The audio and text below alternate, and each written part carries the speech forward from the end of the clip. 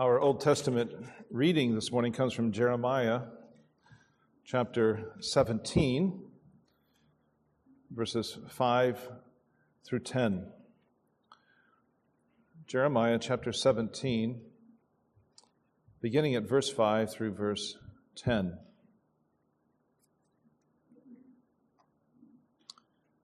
Jeremiah 17:5. Thus says the Lord, cursed is the man who trusts in man and makes flesh his strength, whose heart turns away from the Lord. He is like a shrub in the desert, and shall not see any good come.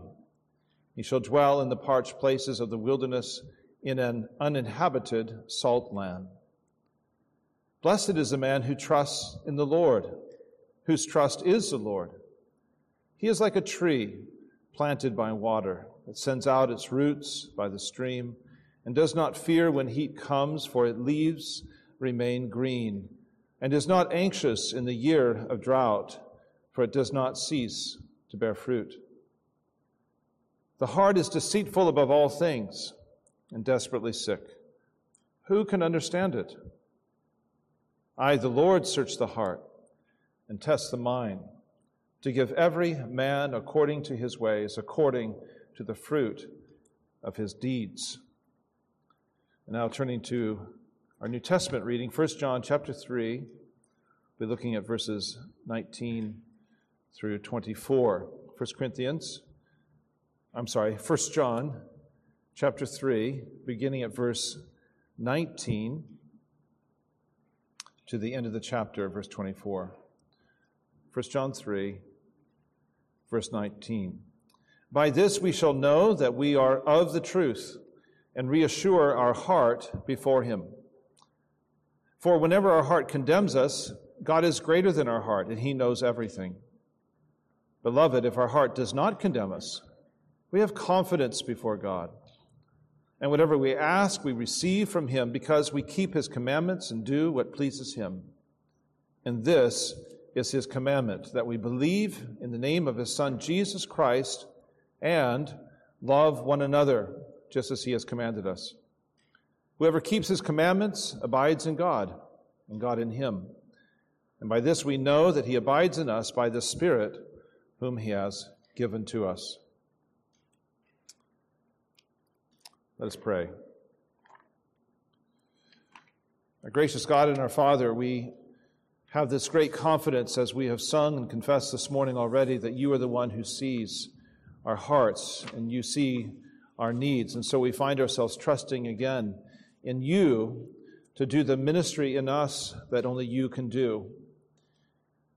And Father, we have a sense of our weaknesses, we have a sense of our strengths, but here, again, we do not trust ourselves, and so we entrust ourselves to you and ask that you would indeed minister in us and to us according to our needs, but not just according to our needs, but according to your promise, according to the greatness of your power and according to the work of your Spirit.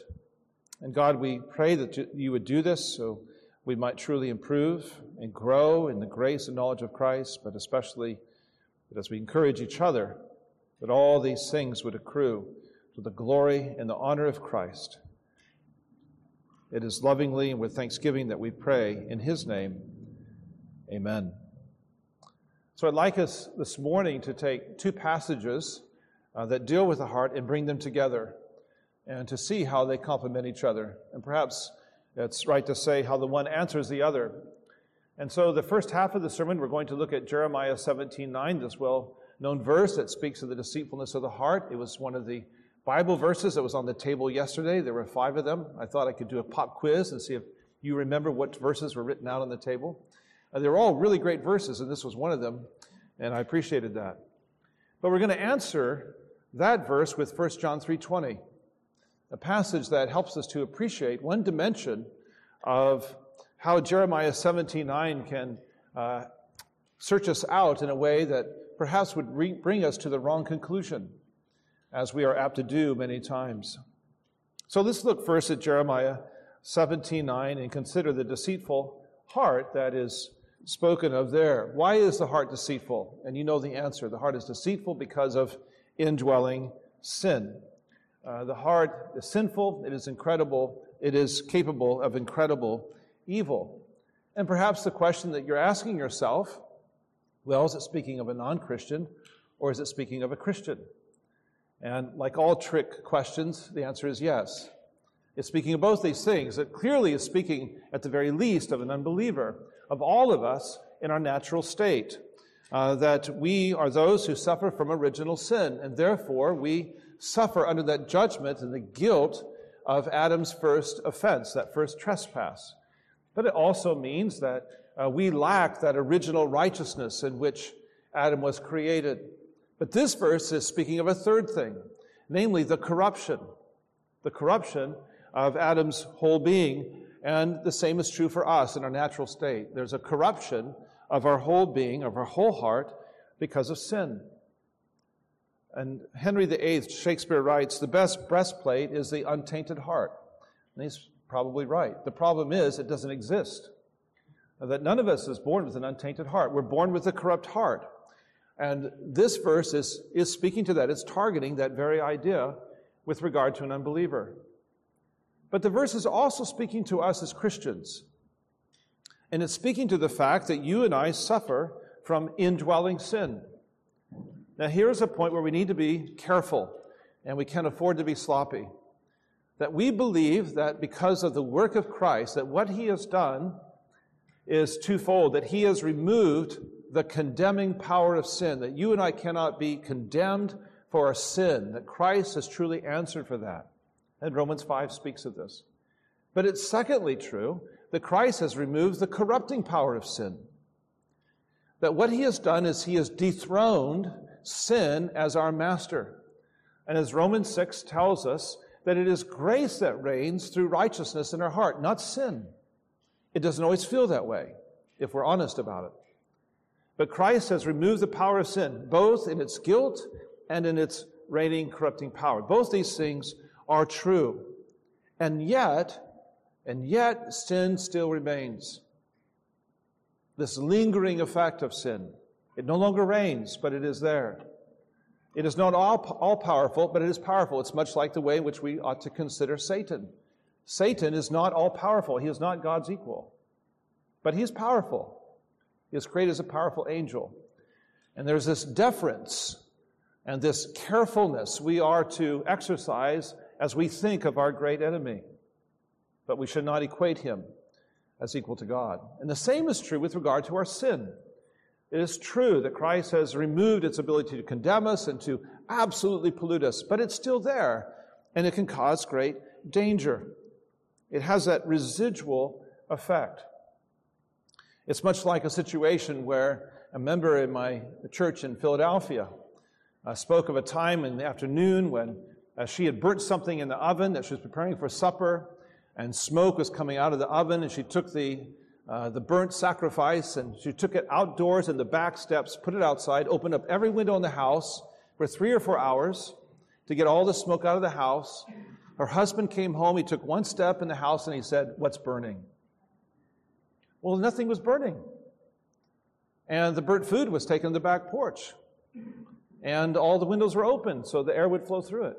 But he could still detect that lingering smell. And this is exactly the case for a Christian. There's still this lingering sin that we have to deal with, that we can many times smell. And so this verse very much applies to us, that we still are dealing with this sin in our hearts that many times makes our heart to be deceitful. And by deceitful, it means here that our heart is devious, that it can perform great treachery. It can be insidious. It is vicious.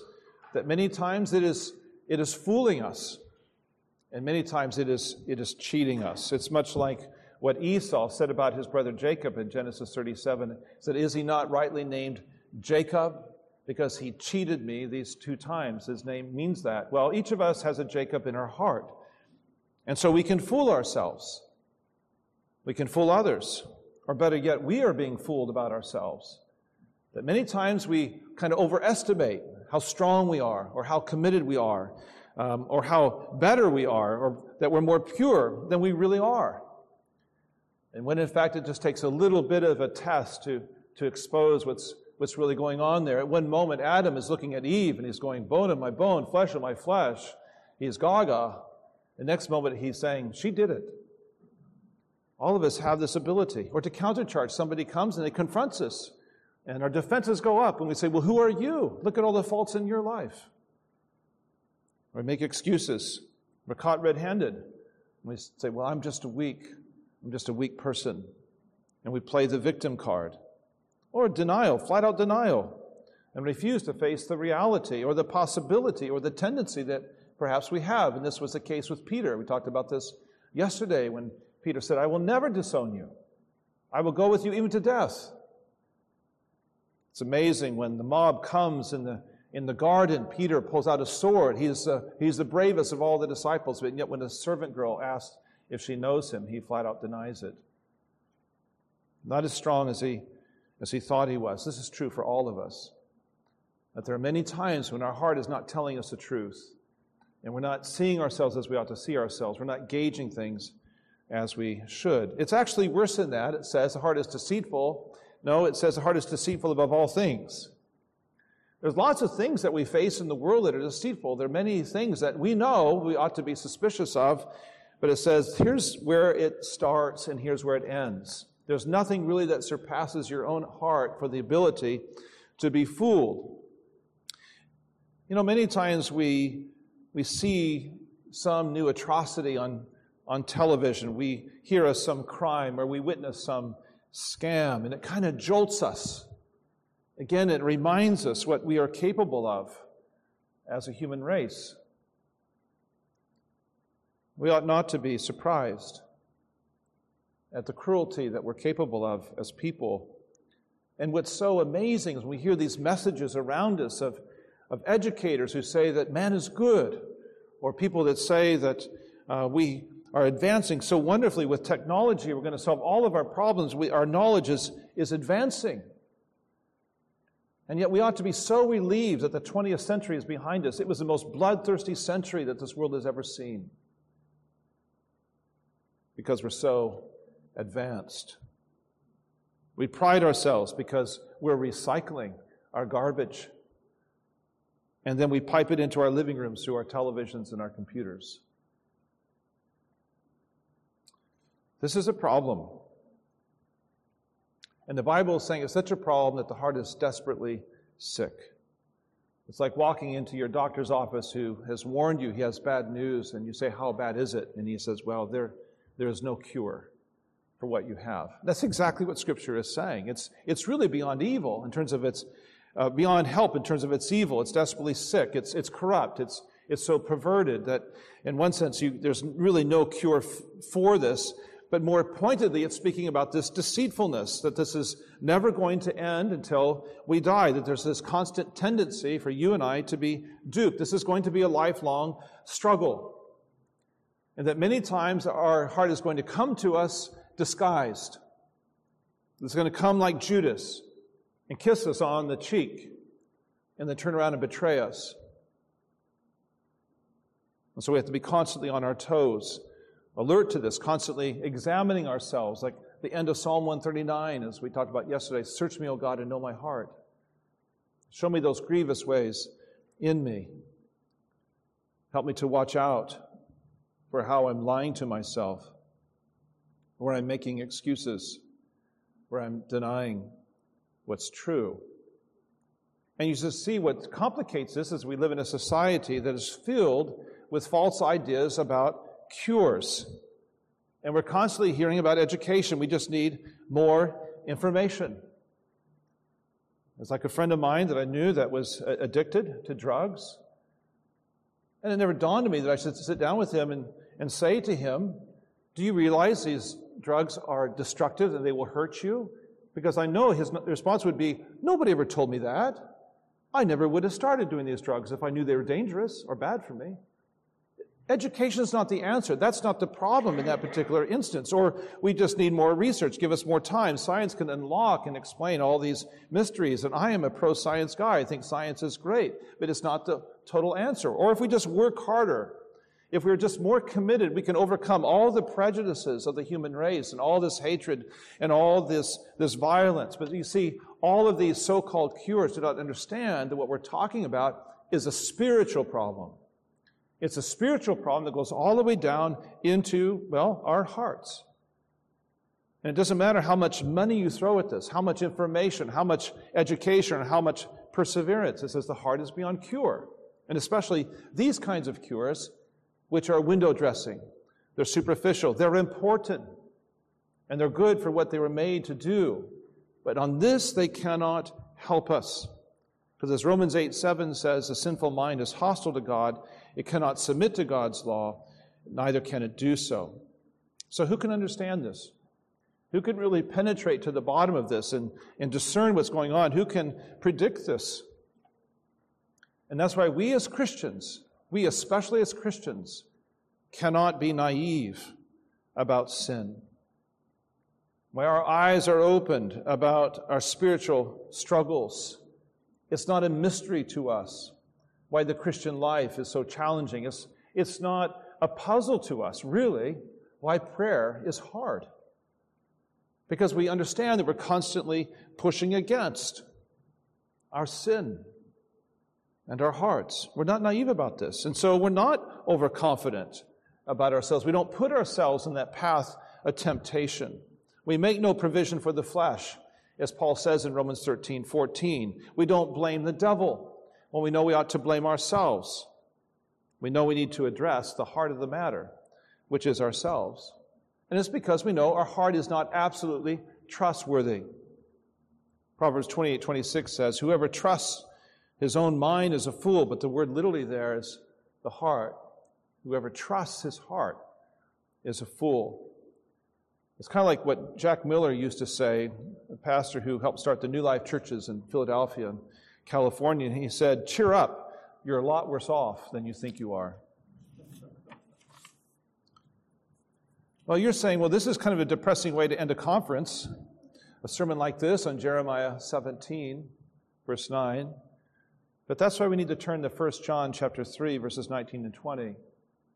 Because they answer Jeremiah in a really important way, and in a way in which you and I might be tempted to reach the wrong conclusions as we do the very thing that Jeremiah is telling us to do, to be careful and thoughtful in the way in which we measure our own heart, in the ways in which we listen to our own heart, that if we rightly apply that passage, it actually could lead us into the wrong type of thinking. This is where 1 John is so helpful. In 1 John 3, it says there, starting at verse 19, it says, by this we shall know that we are of the truth and reassure our heart before him. Verse 24, whenever our heart condemns us, God is greater than our heart, and he knows everything. Beloved, if our heart does not condemn us, we have confidence before God. John is speaking here of reasons that you ought to be encouraged. The reasons that you ought to be encouraged, no matter what your heart is telling you. There are reasons why you should be encouraged.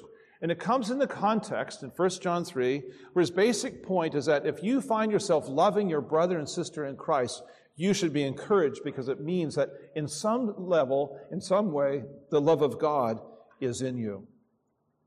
There's these tests that John talks about, and one of the tests that he has about your love for God is, do you love your brothers and sisters in Christ? You need to pass that test. And so he says in verse 14, we know that we have passed out of death into life because we love the brothers. And this is not an easy thing to do. It's well documented. The hardest struggles that missionaries face on the mission field is what? Other missionaries. Is getting those missionaries to get along is the struggle. And many times this is true in the body of Christ. It's hard to love our brothers and sisters in Christ. And so it's by this, verse 19, this love for our brothers, that our heart is assured before God, that the love of God is in our hearts at work, helping us to really try to love our brothers and sisters in Christ. And so in verse 20 he says, what if you pass that test? He says, and our heart does not condemn us. And so we have this confidence before God that something is alive in our hearts because we are loving our brothers and sisters in Christ. And it speaks of this confidence. And it's speaking of a great situation, that person who has confidence. And you can tell these people, they have that clear eye. They stand up straight. They're taking firm footsteps. They have that strong handshake, that ringing voice. These are all the signs we attach to that person who is confident. And it's saying this is that person before God who passes the test. But in verse 20, it's saying, but what if you fail the test and your heart condemns you? But it's not saying perhaps what you think it's saying. John here is speaking to that Christian who has a sensitive heart. He's speaking to us when we are being responsive to God. He's speaking of a situation that is good. And what he's describing is it's a Christian who sins, and they know that they've sinned. And they feel that guilt for that sin. They feel convicted in their hearts. When that happens to a Christian, that's a good thing. That's the way it's supposed to work. But sometimes that conviction and that guilt is stronger than it. It feels like condemnation. And so we don't have this confidence that we were just speaking of. This is a Christian who lacks that peace and joy. They lack that confidence. They feel very insecure. They feel like they're the one person who doesn't belong in this church, surrounded by all these good people. And you see what John is getting at is there's a problem here when our guilty feelings sometimes can weigh us down and drive us to the wrong conclusion. And to make us sense that perhaps we should have misgivings about our position in Christ, and that we begin to feel kind of estranged from Him because we feel so guilty about our sin, and we begin to lose our confidence that we could even approach God. And we do exactly opposite of what we tell our non-Christian neighbors. We tell them, run to God, and He will forgive you. Run to Him, and He will love you. And we sin, and what do? We run away from God. We do exactly opposite of what we should do. Because we feel like we can't look our God in the face. We can barely look at our face in the mirror. And these doubts begin to invade our mind, and perhaps we think that we're cut off, and perhaps even be tempted to excommunicate ourselves from the Lord's Supper as the tray comes by. But you see, this is exactly where our hearts can deceive us as well. There's some of us that are very quick to exalt ourselves and think too much of ourselves, but there's those moments when we're also too quick to condemn ourselves and to humble ourselves. There are times that we are overconfident, but there's also times when we are way too insecure. And what John is saying, ultimately, it's not about what your heart is telling you, it's about what God says and what God promises. Because you see, your heart and my heart are not always reliable. And sometimes I'm passing a sentence upon myself that's not accurate, it's not true. There's times you're condemning yourself when that's the last thing you should be saying to yourself. And what John is saying is that my verdict is a small affair compared to God's verdict. It's interesting that in 1 Corinthians 4:4, Paul says, my conscience is clear in this matter. He says, but that does not make me innocent. He says, God is my judge. And you see what he's saying is that as far as I can tell, I've not done anything wrong. But that does not necessarily make me innocent. It's for God to judge. But you see, you can flip that around. There's sometimes my heart is really weighing me down, but that doesn't mean I'm necessarily guilty. God is my judge. My heart, my conscience is not the absolute ground of my assurance. God alone is the judge. My heart is His deputy, but God alone is the judge. And then you read this line, but God knows everything. You're saying, but doesn't that make it even worse? Does it make that even harder that God sees all of it, that God knows everything about me? Well, that's true, but it doesn't make it worse. You see, it's asking a question, who can discern the heart? Who can really know the heart? And it's answered in the next verse in Jeremiah. It's the Lord. He says, I, the Lord, search the heart. I'm the one who tests the mind. And that's exactly what 1 John 3:20 is saying. It's saying God is greater than our heart, and He knows everything. God sees absolutely everything about you. He sees more than your spouse or your best friend knows. He sees all of it. As a friend of mine once said, has it ever occurred to you that nothing occurs to God? God never wakes up in the morning and is surprised by something. When we say that God knows everything, we mean it literally. He knows everything. He knows absolutely everything in your heart. He sees every motive. He can see all the way down.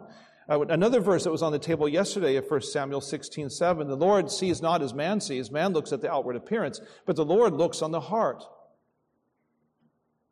And God knows us better than we know ourselves.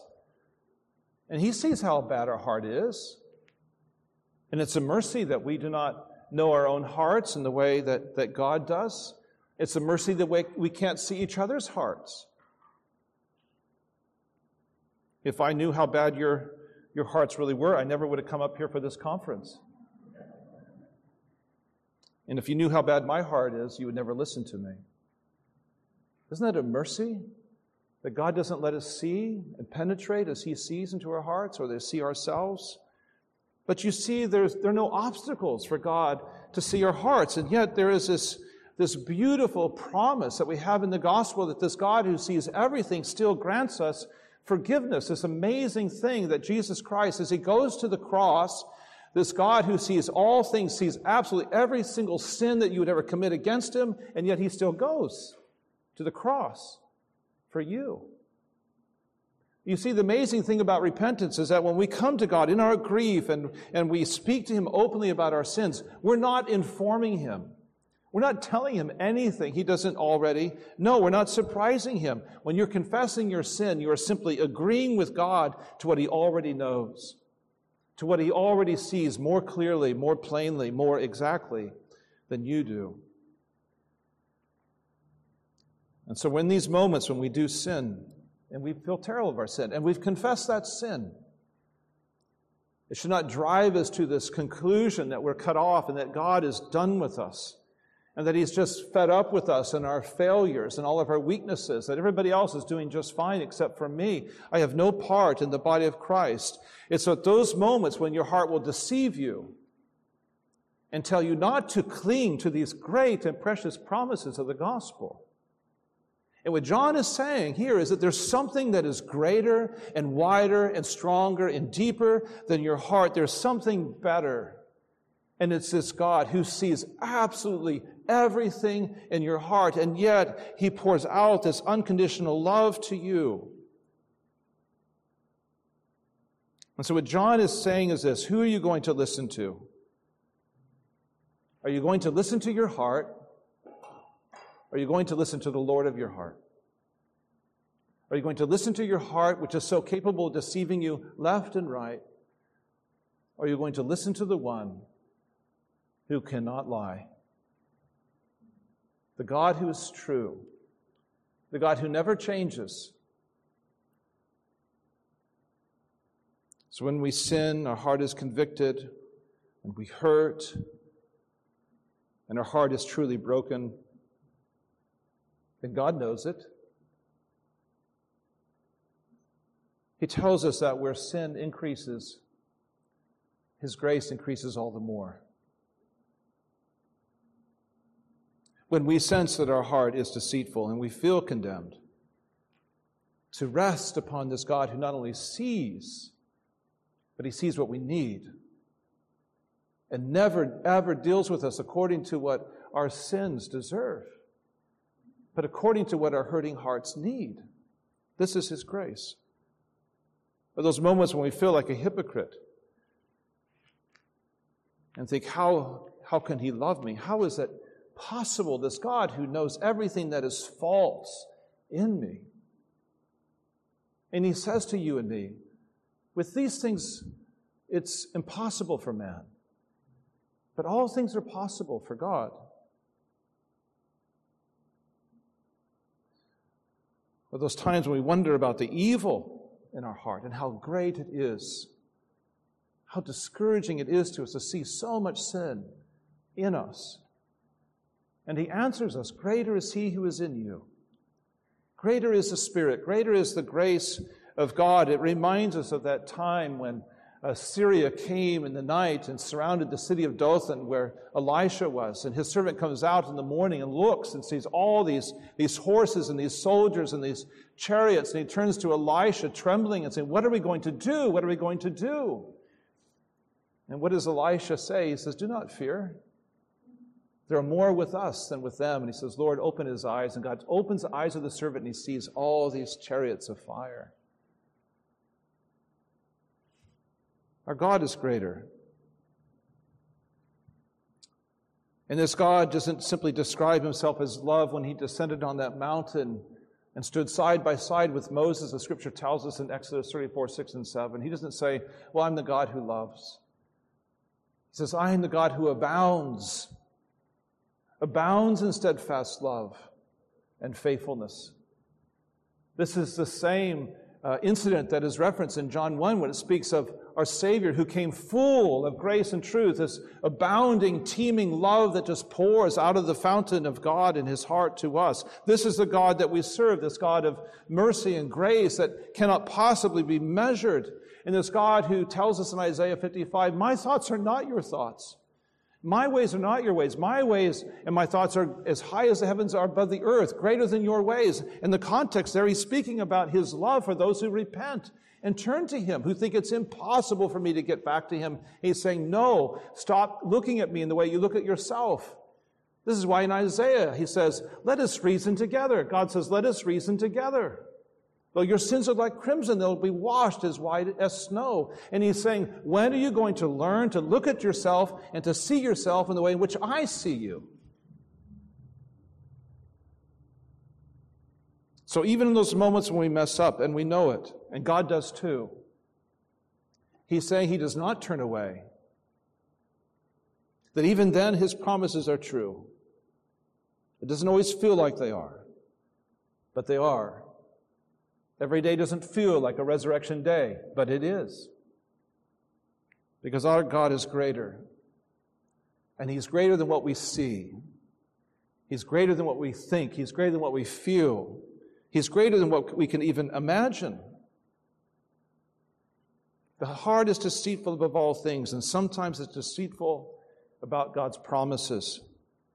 And sometimes it's deceitful about whether the work of Christ is sufficient for sinners.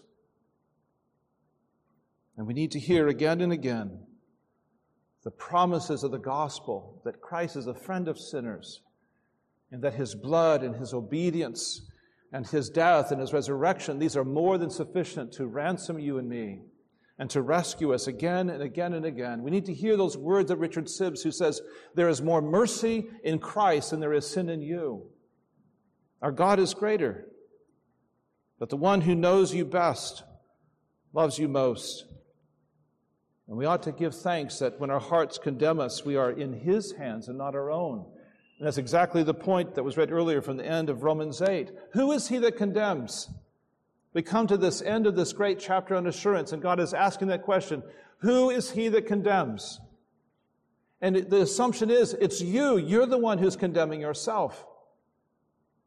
But who is he that condemns? He says, it's not God. God is the one who has declared you as acceptable in his sight through the righteousness of Christ. It's God who has declared you free of your sin and its condemnation. So it's not God. And neither is it Christ. Because Christ is the one who died for you. And more than that, who's at the right hand of God interceding for you. That just as he interceded on the cross, so also he continues to intercede for you at the right hand of God. Why? To save you to the uttermost. He is not going to walk away from you. So who is he that condemns? It's not our God. It should not be you.